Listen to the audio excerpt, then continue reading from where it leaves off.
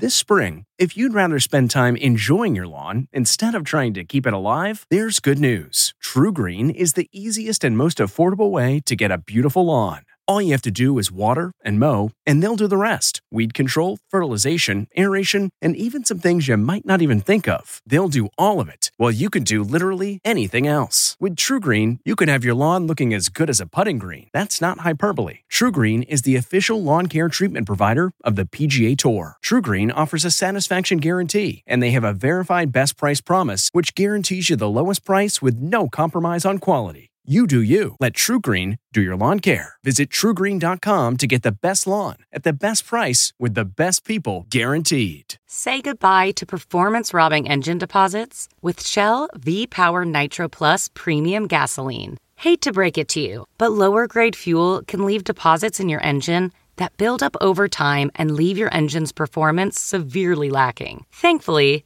Shell V-Power Nitro Plus removes up to 100% of performance-robbing deposits with continuous use in gasoline direct injection engine fuel injectors. Download the Shell app today to find your nearest Shell station and rejuvenate your engine with Shell V-Power Nitro Plus Premium Gasoline. Fuel up at Shell. This podcast is supported by FedEx. FedEx offers fast delivery, more visibility, simple returns, and weekend home delivery to 98% of the U.S. population on Saturday and 50% on Sunday. With FedEx, you get picture proof of delivery, ensuring you always know where your package is. Returns are simple with packageless and paperless returns. Plus, FedEx Ground is also faster to more locations than UPS Ground. See the FedEx service guide for delivery information. So, what are you waiting for? See what FedEx can do for your business. Absolutely, positively FedEx. Breaking news tonight, deadlocked? The courtroom bombshell. Jurors at Harvey Weinstein's rape trial asking what to do if they can't reach a verdict on all of the charges. Could the trial end with a hung jury? The breaking news from the campaign trail after that brutal debate, Michael Bloomberg has a change of heart. What he's now saying about those secret agreements he made with women years ago. Plus, who's in the lead on the eve of the Nevada caucuses? Under arrest, the Idaho mom who went on vacation after her children disappeared is behind bars tonight. Why did police finally move in months after her kids went missing? The growing anger over coronavirus. Protesters attack buses filled with people evacuated from China as fear over the deadly virus spreads. Plus the new warning tonight from the CDC. Intelligence fallout. The president lashes out, blasting intel from his own government after officials tell Congress that Russia is interfering in this year's election. What CBS News is learning about that closed-door briefing. Royal name change, the big announcement from Prince Harry and Meghan, what they now won't be calling themselves. Hailed as a hero, she ran into an inferno to rescue a dying man just days after she gave birth. If I can do anything to save that life, I'm going to. And Steve Hartman goes on the road with a boy who shares a special bond with the pets no one else wants. This is the CBS Evening News with Norah O'Donnell, reporting from the nation's capital. Good evening, and thank you so much for joining us. We're going to begin tonight with breaking news from Harvey Weinstein's rape trial. Late today, jurors suggested they may be deadlocked on two of the most serious charges against the movie mogul. In a note to the judge overseeing the month-long trial, the jurors asked if they had to reach a unanimous verdict on all of the counts against the former Hollywood producer. The allegations against Weinstein launched the Me Too movement, prompting women across the country to speak out and reveal accusations against powerful men. Jerika Duncan leads off our coverage tonight from outside the courthouse. Harvey Weinstein left court today, his fate still in the hands of the jury. After 4 days of deliberating, jurors indicated this afternoon they could be close to reaching a verdict. In their 11th note to the judge, they had a question regarding the 5 felony counts Weinstein is facing. Can we be hung on 1 and/or 3 and unanimous on the other charges? Charges 1 and 3 are the most serious, predatory sexual assault, and carry up to life in prison. The defense and prosecution could not agree on accepting a partial verdict, so Judge James Burke told the jury to keep at it. It is not uncommon for a jury to believe that they will never be able to reach a unanimous verdict. But after further deliberations, most jurors, he said, are able to reach a unanimous verdict. CBS News legal analyst Ricky Kleeman. If Harvey Weinstein is convicted of any of the 3 counts, he is facing really serious time in prison because these are serious felonies. Weinstein is accused of sexually assaulting his former production assistant Miriam Haley in 2006. He is also charged with raping aspiring actress Jessica Mann in 2013. Deliberations will continue on Monday morning for a 5th day. Now, Weinstein has maintained all along that he says the relationships he's had with his accusers are consensual. And Nora, no matter what happens here in Manhattan, Harvey Weinstein still faces sexual assault charges in Los Angeles. All right, Jerika, thank you. Now to the 2020 campaign. On the eve of tomorrow's Nevada caucuses, a new poll shows Bernie Sanders with a big lead over his Democratic rivals in the Silver State. And tonight, Michael Bloomberg is scrambling to explain allegations of sexist comments toward women who have worked for him. Under intense pressure to release his former employees from non-disclosure agreements. What we need to know is exactly what's lurking out there. Michael Bloomberg announced today that his company had identified 3 women who signed NDAs over comments he made, and they would be able to talk about their allegations. He added, "I recognize that NDAs promote a culture of silence in the workplace and contribute to a culture of women not feeling safe." The former New York mayor continues to take fire from all sides. President Trump, speaking here in Las Vegas and hoping to muddle the Democratic message, mocked Bloomberg's last debate performance, which was widely panned. Any Mike, he was a beauty. What happened? Nevada frontrunner Bernie Sanders also took aim at Bloomberg in an interview that will air Sunday on 60 Minutes. Do you see Michael Bloomberg being able to build a movement? You're not asking that in a serious. Yes, I think he will have a very strong movement of the billionaires rallying around Michael Bloomberg. Beyond that, not so much. Meanwhile, much of the rest of the Democratic field is worried Sanders, who also leads in national polls, could soon become unstoppable. We could be just a week and a half away from Bernie Sanders having a dominating lead in this process. And even though he's got a very strong base of support, that's clearly not what most Democrats want. Already, 75,000 people have voted early here in Nevada, nearly as many as caucused 4 years ago. But because they'll be using iPads to tabulate vote totals tomorrow, there's a chance for the same math and technology problems that plagued the Iowa caucus just a few weeks ago. Nora? All right, Ed, thank you. And this programming note, Gayle King and I will moderate the next Democratic presidential debate from Charleston, South Carolina, Tuesday night at 8 Eastern Time. And we're interested in your questions for the candidates. You can submit them on Twitter by using the hashtag DemDebate. Tonight, prosecutors in Hawaii are calling the mother of 2 missing children a flight risk. Lori Vallow just made her first court appearance after being arrested on felony charges in this bizarre case. It began in Idaho and spans multiple states over several months and includes 3 mysterious deaths of family members. Jonathan Vigliotti reports tonight from Kauai. Lori Vallow is spending tonight in a Kauai jail cell, her bail set at $5 million.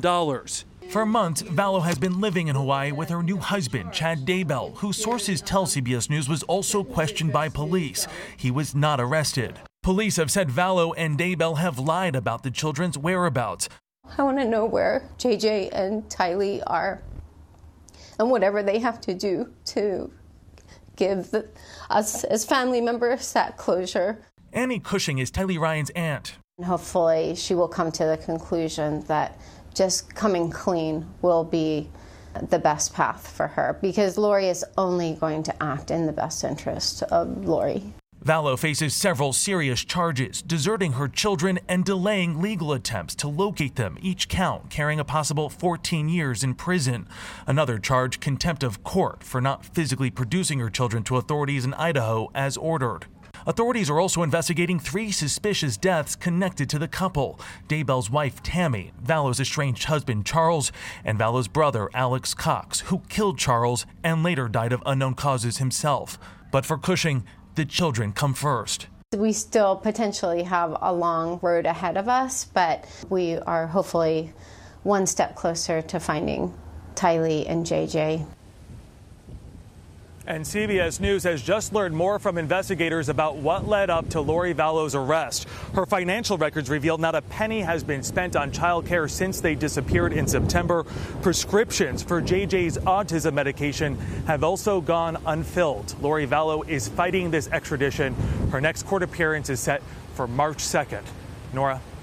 So many more details to be learned in this investigation. Jonathan, thank you.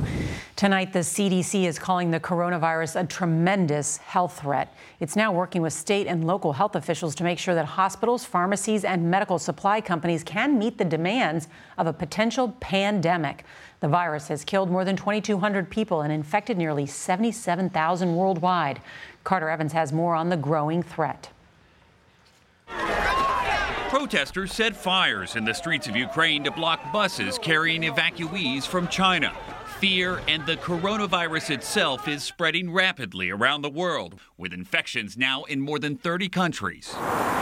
Authorities are disinfecting streets in South Korea, where confirmed cases doubled overnight.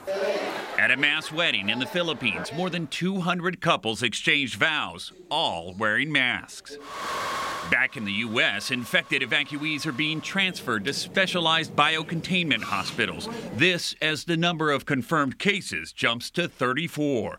And today, for the first time, CDC doctors said in a telephone briefing they're bracing for the possibility of the virus spreading across the U.S. We are working to ready our public health workforce to respond to local cases and the possibility this outbreak could become a pandemic. And now, an urgent new warning from the State Department. Avoid traveling by cruise ship around Asia. The CDC says all American evacuees from the Diamond Princess are at high risk, and they expect more to test positive. So far, there have only been 2 person-to-person transmissions of the virus here in the U.S. Nora? All right, Carter, thank you. American intelligence officials have been clear Vladimir Putin's government is still trying to meddle in American elections. Tonight, CBS News has learned Bernie Sanders' campaign was told the Russians have been working to help his campaign. But it's this closed-door briefing to update members of Congress that has ignited a firestorm, with President Trump publicly questioning the judgment of the traditionally independent intelligence community. Paula Reed reports tonight from the White House. President Trump today blasted assessments by his own intelligence officials that Russia wants to see him reelected. Here we go again. Did you see it? Officials from several agencies briefed the House Intelligence Committee last week. This was a broad, multi-agency briefing in which U.S. officials told lawmakers that Russia was continuing to interfere in the U.S. elections and that it had established a preference for Donald Trump. Sources say lawmakers pushed back and wanted to see the underlying intelligence. And President Trump was furious when he found out about the briefing.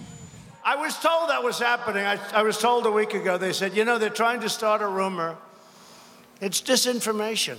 President Trump this week ousted Navy veteran Joseph Maguire as acting director of national intelligence, replacing him with U.S. Ambassador to Germany Richard Grenell, a vocal Trump supporter with no previous intelligence experience. Grenell's new deputy is another Trump loyalist, Kash Patel, who's been told to clean house. Just today, the 5th top official since August announced he was leaving. If you have somebody at the top who is overly responsive to the president, you're not going to get that kind of unbiased information. And it's very, very, very dangerous for national security. Today, Bernie Sanders revealed that he has been briefed on Russian efforts to boost his campaign. And this is nothing new. Mueller investigation found that the Russians also worked back in 2016 to boost the Sanders campaign and the campaign of then-candidate Trump. Nora? All right, Paula, thank you. There's a big announcement tonight from Prince Harry and his wife Meghan. After long discussions with the Queen, the couple has given up on plans to use the term Sussex Royal when they promote themselves on Instagram and their website. Harry and Meghan formally step down as senior members of the royal family at the end of next month. Tonight, prosecutors in New York City are taking a fresh look at the assassination of Malcolm X, which took place exactly 55 years ago. New evidence from a Netflix documentary is raising questions about whether 2 men were sent to prison for murder they did not commit. Maurice Dubois takes a look. The 6-part documentary presents new facts about Malcolm X's assassination and claims the police botched the investigation. The official count of who killed Malcolm X, it's not true. Malcolm X, alienated from the Nation of Islam, was killed in a barrage of bullets as he was about to give a speech in Harlem on this very day in 1965. Pandemonium broke out among the nearly 400 people gathered inside the Audubon Ballroom. The chaos spilled out onto the sidewalk, where one suspect, Talmadge Hayer, had to be saved by New York City police officers. 2 other men were later arrested, and all 3 were convicted in Malcolm's death. Phil Bertelsen and Nyla Sims produced the documentary. The FBI had eyewitness testimony from presumably the 9 informants that were in the room that day about who did the crime. Talmadge Hayer confessed, but the other men, Thomas Johnson and Norman Butler, who changed his name to Muhammad Aziz, maintained their innocence. Aziz, now 81, spent 20 years in prison.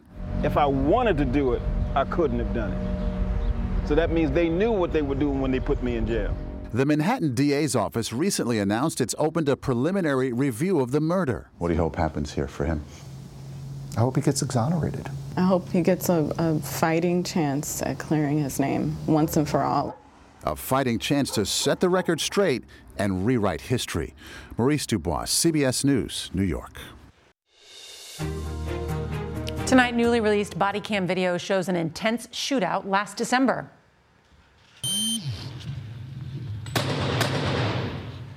This was the chaotic scene. Officers firing multiple rounds at 2 suspects who killed a police detective before targeting a kosher market in New Jersey, killing 3 people.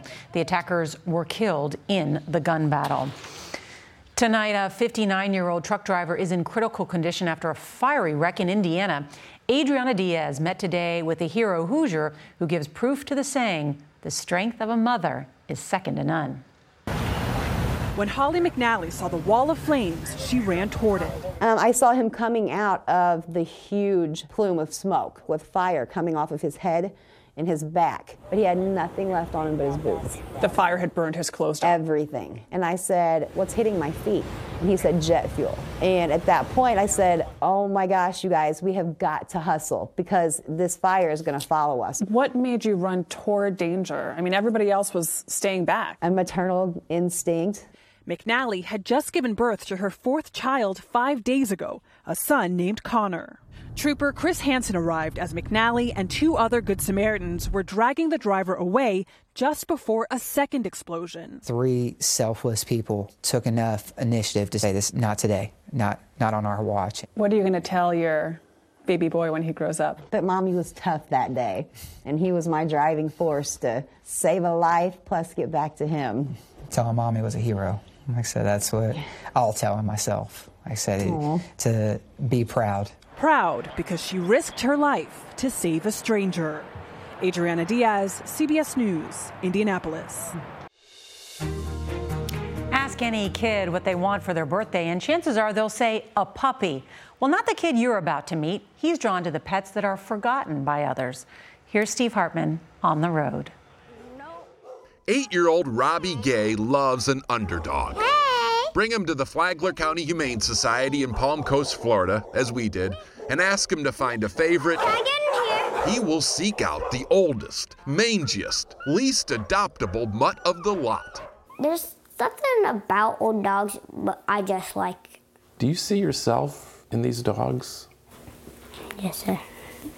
He knows what it feels like not to be loved and cared for. He's the most hopeful, optimistic, and genuinely caring kid who has absolutely no reason to be that way.